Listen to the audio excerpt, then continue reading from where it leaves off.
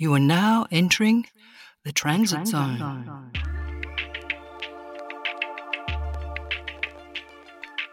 Welcome back to the Transit Zone. I'm Peter Clark in Melbourne, Australia. Margot Kingston in Comboyne, New South Wales. We acknowledge the traditional custodians of the lands on which we record and produce these podcasts, the Wurundjeri people of the Kulin Nation and the Bearpai people of the Port Macquarie region of New South Wales. We pay respect to their elders. Our fellow podster Tim Dunlop is deep in writing his latest book and cannot join us today. But Margot's with us in Comboyne, as she said. How are you, Margot? Have you come up above the floodwaters yet? Well, where the sealed roads cut off to the coast, I've nearly emerged from 5 days without internet and mobile, so I have a whole new outlook on life. And mainly, I'm terribly excited to speak to Wendy McCarthy. I mean, probably top 3 second-wave feminists in Australia, certainly in terms of results and longevity of results, and what a time to talk to her. I'm really thrilled that she's agreed. Wendy McCarthy is in fact our guest, and you seem to be recovering from the floods, and I can't help but think poor old Comboyne copped the fires a year ago, then it got the floods. Now you're a real pioneer woman there in Comboyne. You can't even get to Port Macquarie easily. The road's fallen into the Gulf. It gives you a bit of an insight, doesn't it, Margot, just how fragile regional Australia can be at different times? The thing is when you live in the country, people have said to me, you've got to understand that things can change at any time, things can go wrong at any time, people can need help at any time. I'm about to do a first aid course. You actually live life in a different way, and quite frankly, I'm enjoying it. Yes, I can tell. Well, as we all know, the last month since we last posted an episode of The Transit Zone have been eventful, especially Australian politics, and that's an understatement. In coronavirus world, the rollout of the COVID vaccines is going very, very slowly and seems incoherent administratively. Yes, we still do have a very low infection and active case environment here and in New Zealand across the ditch. Tough, stringent measures have achieved all that. Slip-ups in quarantine processes and their protocols remain a primary threat to ongoing elimination of community transmissions here in Australia. And of course, getting the nationwide vaccination process, which our PM, Scott Morrison, claims is not a race, but it is obviously, really into high gear is imperative despite epidemiological ambiguities around whether or to what extent vaccines will actually inhibit transmissions and how long immunity will last, and the increasing spectre of SARS-CoV-2 variants, which just may elude current vaccines. All that still lies in front of us. But it is on the political stage Australia has been really roiled recently. Brittany Higgins, Christian Porter, Canberra bubble culture for women, politicians and staffers, and the nationwide marches for justice are just the headlines for some heated and passionate debates about a deep-seated and very troubling political culture, including in our National Parliament House itself, and pointing obviously to a wider, apparently intractable general negative culture around the status, role and equality of women here in the 21st century. Our guest, as Margot said today, is Wendy McCarthy, veteran feminist activist, thought leader and leader in many settings, public institutions such as Canberra University as Chancellor, the ABC as Deputy Chair, corporations and a host of NGOs and other civil society organisations. She's still very active politically, chairing Kerryn Phelps' successful 2018 election campaign as an independent in Wentworth. In 2013, Wendy was the inaugural inductee of the Women's Agenda Hall of Fame for her contribution to advancing women's interests. Wendy's memoir, published in 2000, is entitled perfectly, Don't Fence Me In. An update is due out this year. Wendy McCarthy, welcome to the Transit Zone. It's great to see you here. Thank you very much, Peter. Lovely to be here. You've been at the front line in some of the various ways of reform for women in Australia, and that's also an understatement. Now, before we get into today's current affairs and look at what's been going on all around us the last couple of months, I just want to go back in time for a bit of a backdrop, a memory backdrop, if you like, to what we're going to talk about today.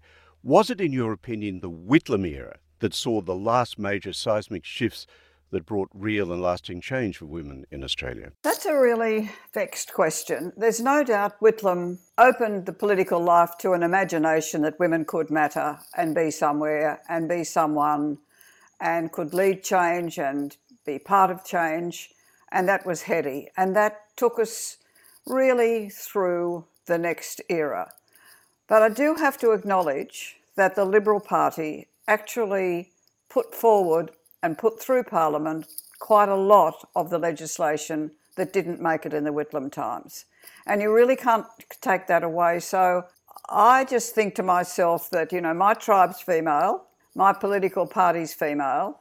I look at politics and life through a female and, as much as I can, a child's agenda. What is going to happen to this woman and this child? I started doing that as quite a young woman, but not in a subconscious way. But when I started working with overseas aid, and the figure hardly has moved in 30 years, that 70% of the world's poor are female, and their children go with them. So the life of a woman assigns the life and determines the life of her children to a very, very large extent. We need to remember that actually the most disliked Prime Minister in my lifetime, Billy McMahon, he was the person who introduced childcare as a Commonwealth issue. Now that's remarkable. And the people who got through some of the first conventions on elimination of discrimination, Bob Ellicott managed to get that. I mean, it was subsequently ratified in a different way by the Hawke government. Malcolm Fraser stopped abortion going off the medical benefits list, with a lot of help from me and the Women's Advisory Council. But they never engage in the conversation the way the women of the left do. So coming back to your question about Whitlam enabled women to think differently. That was a matter too of respect. So people like me, who were, work soldiers really, then working mostly on the women's electoral lobby issues, I got to be a researcher on the Women's Education Report. We were valued for our community thinking and our community learning. And I mean, that was even then transferred by legislation to enable women to go to university who had not finished school. We saw that as normal. And I see in the contemporary world, the Liberal women are isolated from most of this. When Whitlam left, the Royal Commission on Human Relationships had not been addressed. The Fraser government did that. And a lot of those things changed the way Australia functioned. So it's never a job for one party. That's why I've never joined one. Wendy, the National Women's Advisory Council. You look back and you think, what an incredible structure he set up. Dame Beryl Beaurepaire, the doyenne of Liberal feminism, was the chair from Vic. You were the rep from New South Wales and Quentin was the rep from Queensland and seemed to do a lot of good. How did it work and why did it work? I think it's one of the most underrated periods because the Labor Party women were very cranky about it. I remember when the people were announced, Lindsay Connors wrote that I was the only person to be given any due consideration, really, because I was the only real feminist there.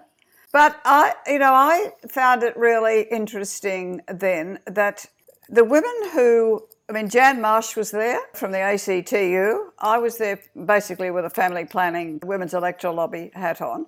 Beryl drove that, and there were 2 or 3 things that made it different from every statutory body that I've ever chaired or managed since then. I've emulated her in terms of access to the minister, but she said to us, always go to the top, because we're coming from the very bottom in terms of being appropriately considered and what we have to contribute to policy development and a general outspreading of issues around women. Therefore, we have to go to the top. So we'd be roaming around Parliament House, dropping in to see ministers, and they kind of had to see us because she gave us the imprimatur that we were to go. We had access to ministers, and she made it very clear that Liberal ministers were to see us and to listen to us and talk to us.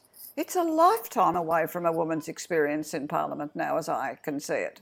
So what was the source of her power, Wendy? She was well connected in Melbourne, both from her family, who made Bedgood shoes. She was of a strong family business, but the father refused to let her go into the business because he said girls didn't do that. Then she was in the war, and she became radicalised in the war when the women in the Women's Australian Air Force, and when she met women who came from different places because she'd had a rich thing. And she began to understand the connection between being excluded to aspire to do things. She'd studied meteorology for a little bit, and so that was part of her base in the Women's Air Force. And she could see the war widows, which became one of her major issues throughout life, were completely disenfranchised, disengaged, basically ignored, and she fought for them to get a pension for years. She was a woman who could see being sidelined and used the word discrimination without having a hiccup. Some of my Liberal friends still can't use the word discrimination. No, we're not discriminated against, they say. Well, you are, because you're not considered whole or equal, and you don't sit in a line with your colleagues and have conversations. So she had that power base. Then her husband was the Lord Mayor of Melbourne, and she became very, very active in picking up the Lord Mayor's charity funds, and she was the Vice President of the Victorian Liberal Party. Now, in those days, they had a male and female Vice President, and she and Jim Carlton tried for years to get that as the model throughout all pre-selection and everything else. And all the little aspiring politician women who are saying now maybe that would be a good idea, oh no, we don't want special privilege. Not special privilege, it's just good political sense. That's the mindset that they have to change. And Beryl was changing that mindset. And she changed that mindset for nearly all of those women who came onto that council. Beryl has sort of assigned us roles and responsibilities. She expected us to live our appointment. And then when people ask you to do that, it's not personal, it's political, and you can do it.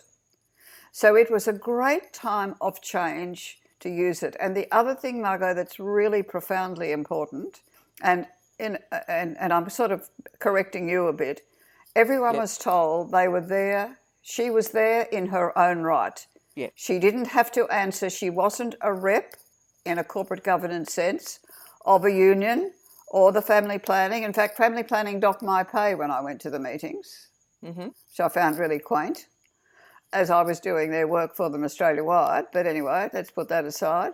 But she expected to live what the council stood for. And I've never changed, and nor has Quentin since then. And probably nor has Jan. It sounds a little bit like Cathy McGowan's philosophy in Indi. Be your Absolutely. best self, live your values, you know. Live your values.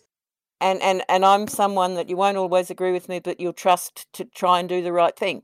That's right. And you'll also trust that whatever result I'm coming up with comes from a good place. And I mean, when the Lusher motion to remove abortion off the medical benefit schedule was heralded. What year was that, Wendy? 1980, I think.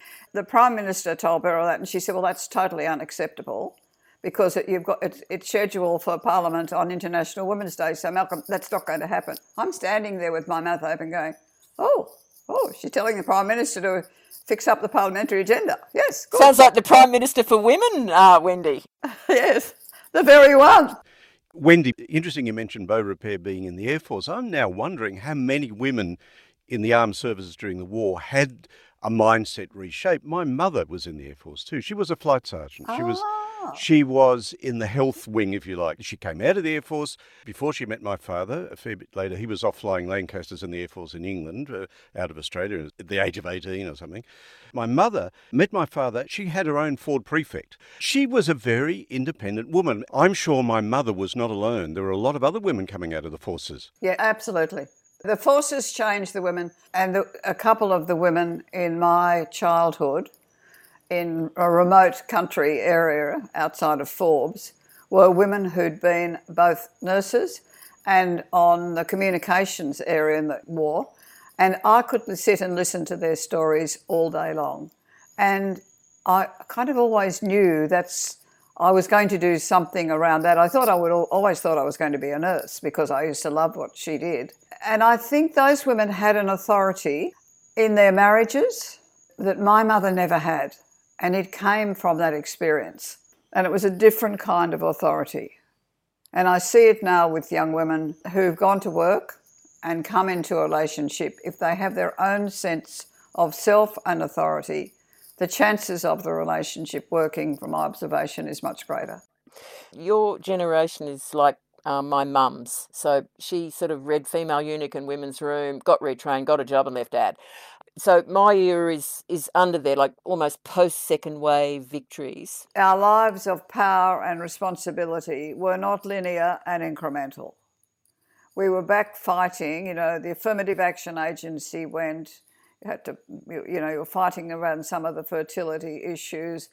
aid to, you remember when, I can't remember what year it was, but it was when basically the Telstra deal was done with Tasmania, basically over women's uteruses. No family planning to any aid agency that said the word abortion, which is what Trump did.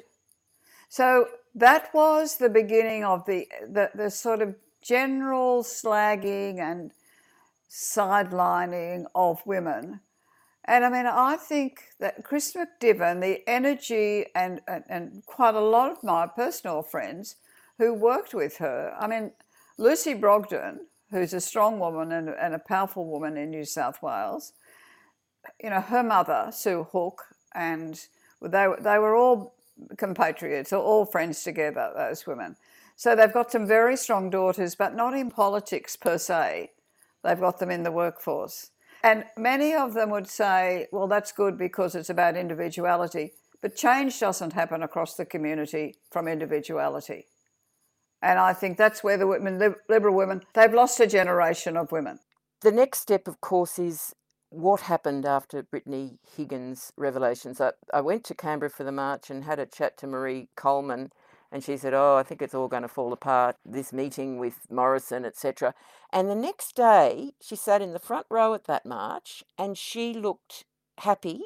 Maybe there is a next wave after all. Do you think this is a next wave, Wendy? I absolutely do. Yes, I do. But I think that this next wave has to be supported by women like me in the background.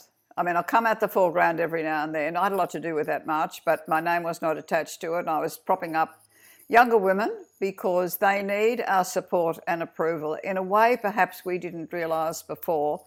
But some of the women who said, ahead of me said I made it on my own terms, and the ones below said I made it on my own terms. Well, they never did.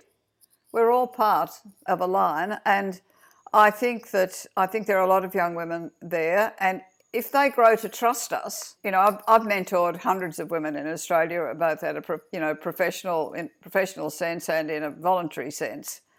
The major outcome is for them to hear and trust their own voices. And as soon as they get to that point, they can do anything.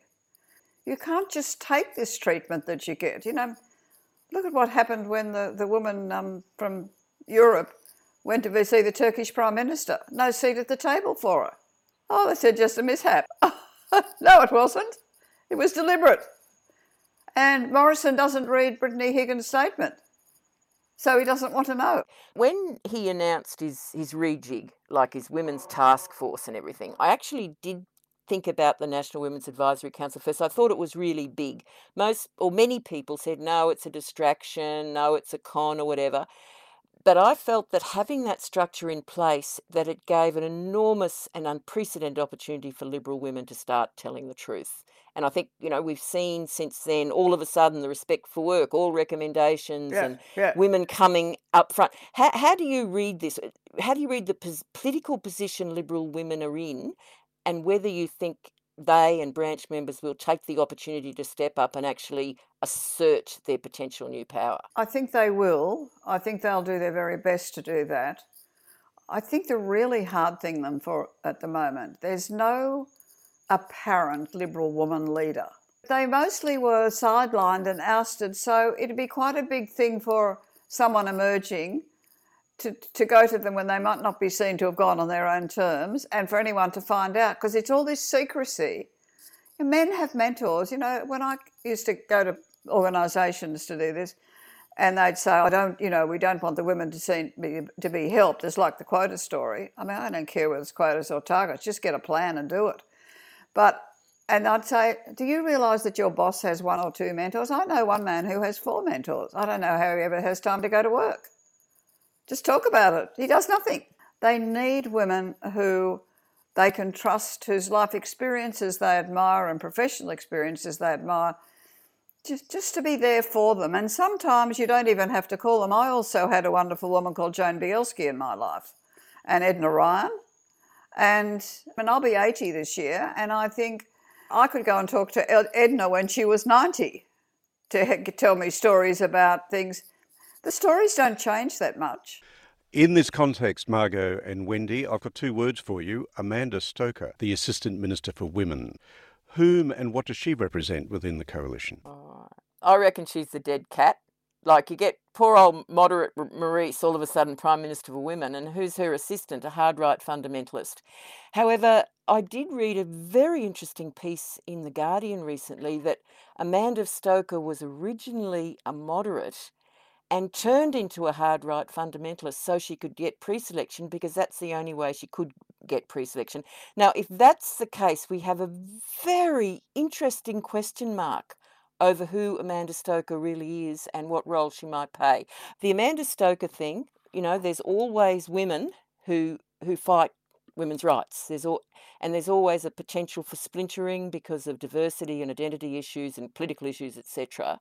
It's crucial for the second wave that women hold together with a core purpose, and I'm just wondering whether you have suggestions about how that can be done this time. Well, I think that Amanda Stoker, who as I understand it, was personally chosen by George Brandis to keep the flame alive for small L Liberals. Yeah, look what happened to her. Yeah. So I was quite hopeful, I'm looking at her and I'm thinking that, she looks like the very model of a new Liberal woman emerging in a powerful role, and she'll have a lot of support in the party. And then I heard an interview and she sounded like Bettina Arndt. And I thought...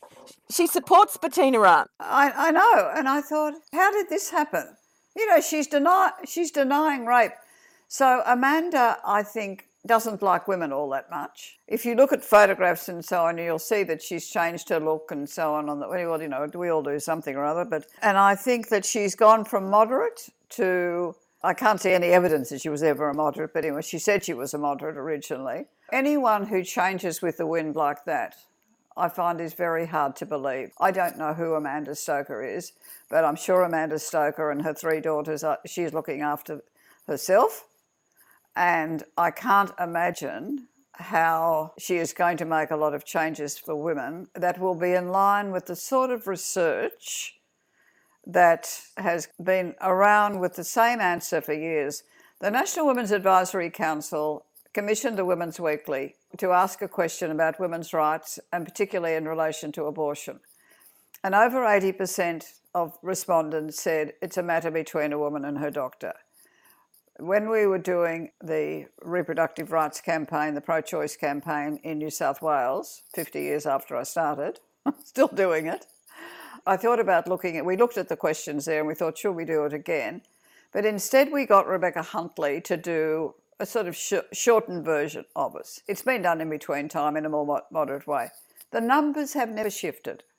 80% of women supported. And the most interesting variation in New South Wales was there was stronger support in rural areas than in city areas. Underneath that is the lack of service, which led us to understand that something like a couple of thousand women a month were crossing the border to get an abortion. I mean, it was like Ireland going to London, the Irish going to London. We just need to keep remembering to go back and ask people what they think. But those things haven't changed, and that's how people like Amanda will come undone if she doesn't listen, because that's the safest listening place for women's voices. In the big women's magazines, where perfectly good research, quality research, and it's readable for every woman.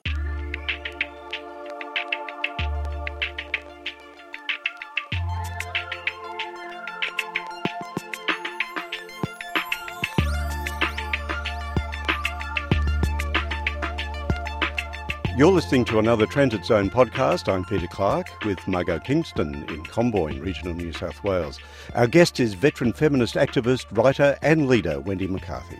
Wendy, we're obviously talking about the broader society, but there is a really big focus on what's happening in that building on the hill in Canberra. That's the culture in there, just from every description I've heard, is toxic, it's extraordinary, it's very, very tough on women, staffers and politicians. We had the Brittany Higgins episode a few metres from the Prime Ministerial suite, and we've all seen what's happened since. What hopes do you have, and how important will be the Kate Jenkins review? Well, I think Kate Jenkins' review will be important.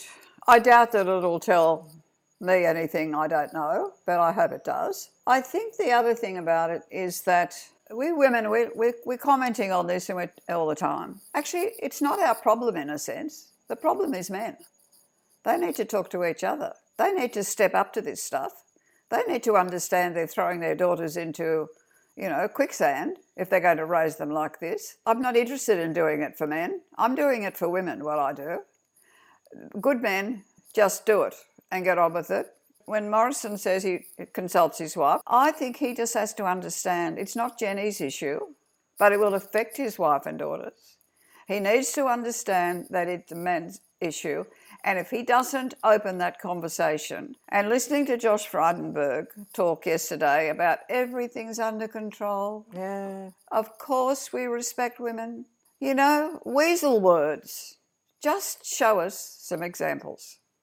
Your job now is the executive. We've done the legislation. There's a judiciary and there's an executive function. That's your job. If you haven't got enough time, give coronavirus back to the states and let them get on with it, because operationally they can do it at least twice as quickly as you can and more efficiently. Have your own work first. Don't bring all the women in to tell you what's wrong and talk over the top of them. Get yourself in there like the women have done many, many times. How many women's commissions of various things have we been to, Margot? To work out common threads and common concerns, and then off we go and do it our own way. There's a collective impulse. I know collective is a very scary word for some Liberals, but they can find their own synonym, and just get on with it. And it's not going to change otherwise. Have you had a chance to look at the government's response to Kate Jenkins' Respect at Work recommendation? This is the one that Christian Porter as AG literally sat on for 14 months. Now we're seeing a response. Does it look like something good to you? I've only seen the headlines, Margot, which said that they're definitely going to implement it, but there are caveats on it already, and they must have done a speed read because apparently no one's eyes dropped on it before. So in 24 hours they're in charge of the whole matter. They've taken up Zali Steggall's private members bill of not exempting judges or politicians from sexual harassment anymore. I think that is the very best thing. Yep. But look, we've got the broad, we haven't got the detail, and of course the first thing that popped up into my mind is I feel this will be a very rocky road to legislation, because my feeling is that the hard right will not be happy at all, and there will be a lot of efforts to derail this. What's your take on what's to come? I think hard right would be sitting now working out how to make derailment of this a perfect art form. And what sort of tactics do you reckon? Oh, there's the tried and true things. They don't turn up to have a quorum. They don't have time to read it. They create a side issue. There may be another Andrew Laming hiding in the bushes, who knows? And that's the other thing that we're seeing is, we all have to work together, and if we've got some unfortunate people in our team, we just have to put them aside. But that is not healthy either. And of course, they'll just say no. I presume that's what they did to Malcolm Turnbull most of the time. He couldn't shift them. But this is the thing about the dynamic. I mean, Morrison has put these women in the ministry and cabinet up front. He wants them to speak. And I would have thought that this is a time when more than one of them will go, well, actually, I am going to speak. Because if you take me down, that's bad for you. I mean, I feel a power shift, don't you? Yes, I do. And I want to feel it. I hope that it's going to change, and I hope that he can support it. And the other thing is, though, that you get to some points in these arguments, I don't actually care what they think. I care what they do. I've seen people who hate all this stuff, but they know the moment has come when they have to agree to it. Usually, they just get on with it, and it's not as scary as they thought, and sometimes it's even a better world. Wendy, I reckon we see lots of areas for hope. Some days I look at it and I go, oh, we've barely shifted. Other days, I look at women in sport, for example. That looked like a chicken and egg for a long, long time, didn't it? We can't back women in sport because there's not enough television time. It was really just went around in circles. But lo and behold, there we are seeing our young daughters out there playing soccer, out there playing AFL. Tennis has improved, etc. So we're seeing more women in sport, and it's forming its own rolling stone, isn't it, right now?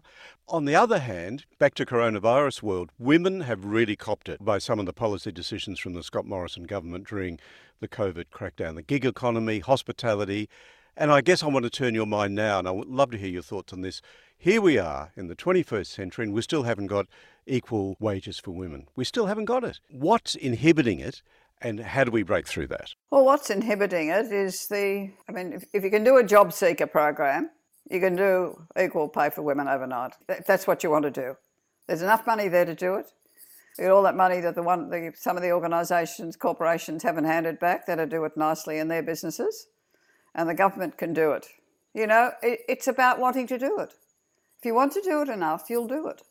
Of course, there are systemic things about women-centred occupations. I remember nurses who were very badly paid until men came into the service and they said, well, we want to do this job, we're not going to work for this money.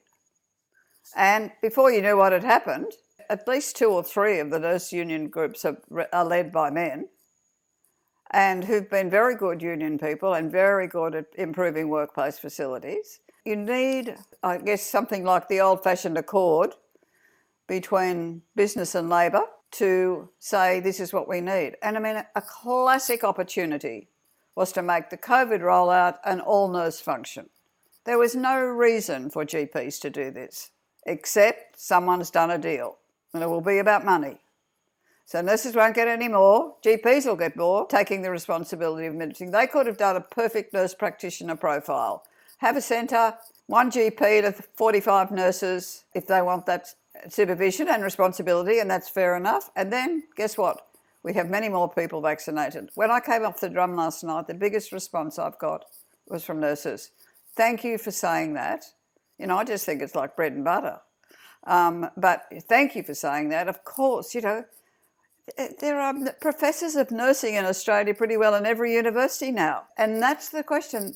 Morrison can't see them because he knows nothing about this. He doesn't see a women's lens. All of that talent is wasted. So when you come back to equal pay, well, you pretty well have to go to the public service to get it.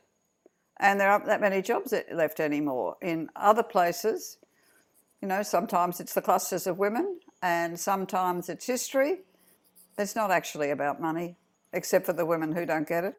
One question, I noticed Marise Payne talking about the Women's Task Force thingo, talking about filling in the gaps. We've done a lot, we want to fill in the gaps. And I just wondered whether she's made some arrangement with Morrison that she'll get certain concrete outcomes provided Liberal women don't come up with anything too imaginative or different. I've found her very disappointing in this time, and that doesn't mean I'm not going to support her, but I think she missed an opportunity to demonstrate her leadership capacity to Australian women, and it's a real lost opportunity for her. I don't know what she means by filling in the gaps, because if she thinks there are gaps in legislation or there are gaps and so on, the gaps are in women being, the voices being a considered part of the conversation. And there are many strategic ways you can make that happen. I'm not sure that bringing a group of women's organisations together in a couple of months will do that. It will help, but many women will just feel it's about being sidelined and not really listening, and who gets to go will be a very important part of it. Well, that's how you divide and conquer, really, isn't it? Wendy, could we finish our conversation with something that's very close to your heart now in your life, and that's early childhood education? I want to go back to a show I used to present on Radio National way back in the 80s. In fact, when you were deputy chair at the ABC, it started. And it's still going as Life Matters on Radio National. It's been a great show. It's kept on going. Fantastic. And there was a piece of research that just stuck in my mind. A number of pieces of research have stuck in my mind from that time. But this one particularly, they experimented with a very young baby, probably about the age of my granddaughter now, about 8 months or a bit younger. And they had the same baby, dressed it as a little girl, conventionally as a little girl, with pretty pink clothes, etc., and showed it to people and handed it around. People went, "Oh, hello, darling. Hello, sweetheart. Aren't you a lovely girl?" You know. Then they dressed it up a bit more boy-like, and of course everyone said, "G'day, Tiger," you know, picked him up and said, "Oh, my little man," you know. So it's obvious, isn't it, in many ways? But it was interesting research, I thought, because there we're glimpsing the earlier stages of shaping of attitudes, aren't we? My children didn't have that. You know, I just refused to do pink or blue. My daughter said, you know, her life was probably ruined by never having a Barbie doll. I gave you a bride doll at one stage. You know, I thought that was the closest I could go to it because a few people in the family were getting married. But I think that it's the assumptions that begin at birth. We spent years working against that. And that's when we brought out that amazing woman from the US to talk about unconscious bias. And she did programs on ABC and SBS, and we dragged around boardrooms around Australia. And then people say, you know, have you heard about unconscious bias? And I go, Yeah, I did that in the 80s, mate. Did it. You know what? It's not unconscious. We want a girl to be like that. We want a boy to be like that. Little tiger, little princess. Perfect. Yes. Just adorable. And the other aspect, Wendy, is, as you've seen it, I've seen it, we've all seen it, little boys who maybe get a younger sister. And you see that capacity to nurture in boys very early. But I reckon it's ironed out of them pretty smartly, isn't it? I think it can be. I'm not sure that always is, but I think it can be. And I think they may then have to find it again when they become if and when they become parents, or just nice to their mothers, really, especially their older mothers. I do think that those sex stereotypes, in the Whitlam era, we did a lot of work on that.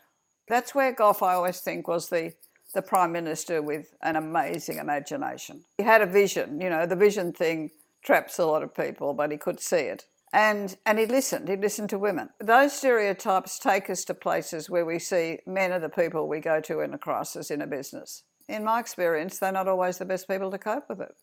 I do think it's improved. I think young men are choosing different ways of being parents, and I think young men, every now and then, I I walk a dog in the park every morning. My husband had, one of those Carrymores with a baby attached. I see people with backpacks and babies, and yesterday I was walking down the road and I saw a father walking with twin girls, and he's the house husband. Those men will need to make it very clear that they are still normal functioning men, even though they decide to be house husbands. That's part of the process that will change it. And if their fathers stick behind them, that will make a very big difference. And that's where that change will happen in the community, the day-by-day life in the community. And I think Morrison is in deep trouble with the women in Australia at the moment. And the women in Australia have a lot of influence. Apart from being 51%, we have families. I'm the matriarch of 48. Big Christmas lunch. But, we have some fabulous fights. But the fact is we can have discourse and we can talk about ideas about what it is. And I've got, tradie nephews he minds his daughters when his wife comes down to me and stays from the country because she's doing a master's in nursing. They're doing it differently, but they're not interested in converting it politically because they can't see any hope in the system. I really want hope to be in the system. And for men, there are huge and lasting rewards which don't get talked about very much. And I think that next generation of men is discovering them, that actually have relationships with their kids. Yeah. That they have deeper relationships with their kids that last. They're not absent fathers or slightly alienated fathers anymore. They've actually got kids that they have a relationship with. And perhaps that reward, that social reward, that psychological reward should be highlighted a bit more maybe. I think COVID helped that too. I think it also helped people understand, though, the importance of the physical structures they live in. It's one thing to have a small apartment and go to work, but you imagine, a two-bedroom apartment in a high-rise building, trying to do two jobs inside. It must have been tough. And I think all the moves we're seeing at the moment, this is where there's no forward thinking at the top, and that's why people dismiss government. Because if people have done demographic planning and thinking about it, this shift to the regions can be one of the most productive things that can possibly happen in our lives. And if only we had a beautiful NBN. I didn't realise, Wendy, that your activism started with an association to insist that men have the right to be at the birth of their children. Yes. And Quentin's activism began with an association called ORCH, which was an association to insist that parents be given some accommodation in hospitals for very sick young children. So, people just forget feminism helps men too. Oh, of course it does. And I know that there's a backlash and everything, but I just hope that women can go, look, we disagree about many things, but there's core things we agree on, and we are going to unite on those core things and keep pushing this. The one thing that women have a very big issue with still is money. So there aren't very many women around with a lot of money to be able to invest in other women. And if corporations and institutions aren't supporting them, it makes it doubly difficult, where they'll normally, support. You'll get institutional money. You saw that in Wentworth. Our money came from people up and down the streets and so on, and we ran a campaign on a very small amount of money, and other money was pouring in. And in the next round, Wentworth nearly drowned in money compared with what we had, and that's a deliberate decision to support a bloke, to reflect their values. We as women don't need to die wealthy if we've been lucky enough to accumulate some money. Yep. And if my view, if our children are educated and have good lives and good, proper jobs and so on, they can get on with it. And anything we've accumulated, in my case, I would say I've managed to earn a living as a feminist. Well, I look forward to your latest book then, Wendy, to find out how. Say yes to adventure and think about it later. Yeah, okay, will do. Wendy McCarthy, it's been just beaut having you in the Transit Zone. Thank you so much. Thank you, Peter. Thank you, Margot. It's been a lot of fun and very, very exciting, really, to remember and revive memories, and that gives me an energy for at least a week. Thank you. I'd like to say I'm completely honoured. My mum died last year, Wendy, 84, and I look at you and she'd be just delighted that I'd interviewed you. Oh, thank you. Well, I'm delighted you did too. And our guest in the Transit Zone, veteran feminist activist Wendy McCarthy. That update to her memoir, Don't Fence Me In, is due out this year, as I said earlier, so keep an eye out for it. If you'd like to email us at the Transit Zone, here is our email address, transitzonepod@gmail.com. Your comments, questions, ideas for podcast episodes are always welcome. I'm Peter Clark in Melbourne, Australia. Thanks for listening, and please join us again soon, right here in the Transit Zone.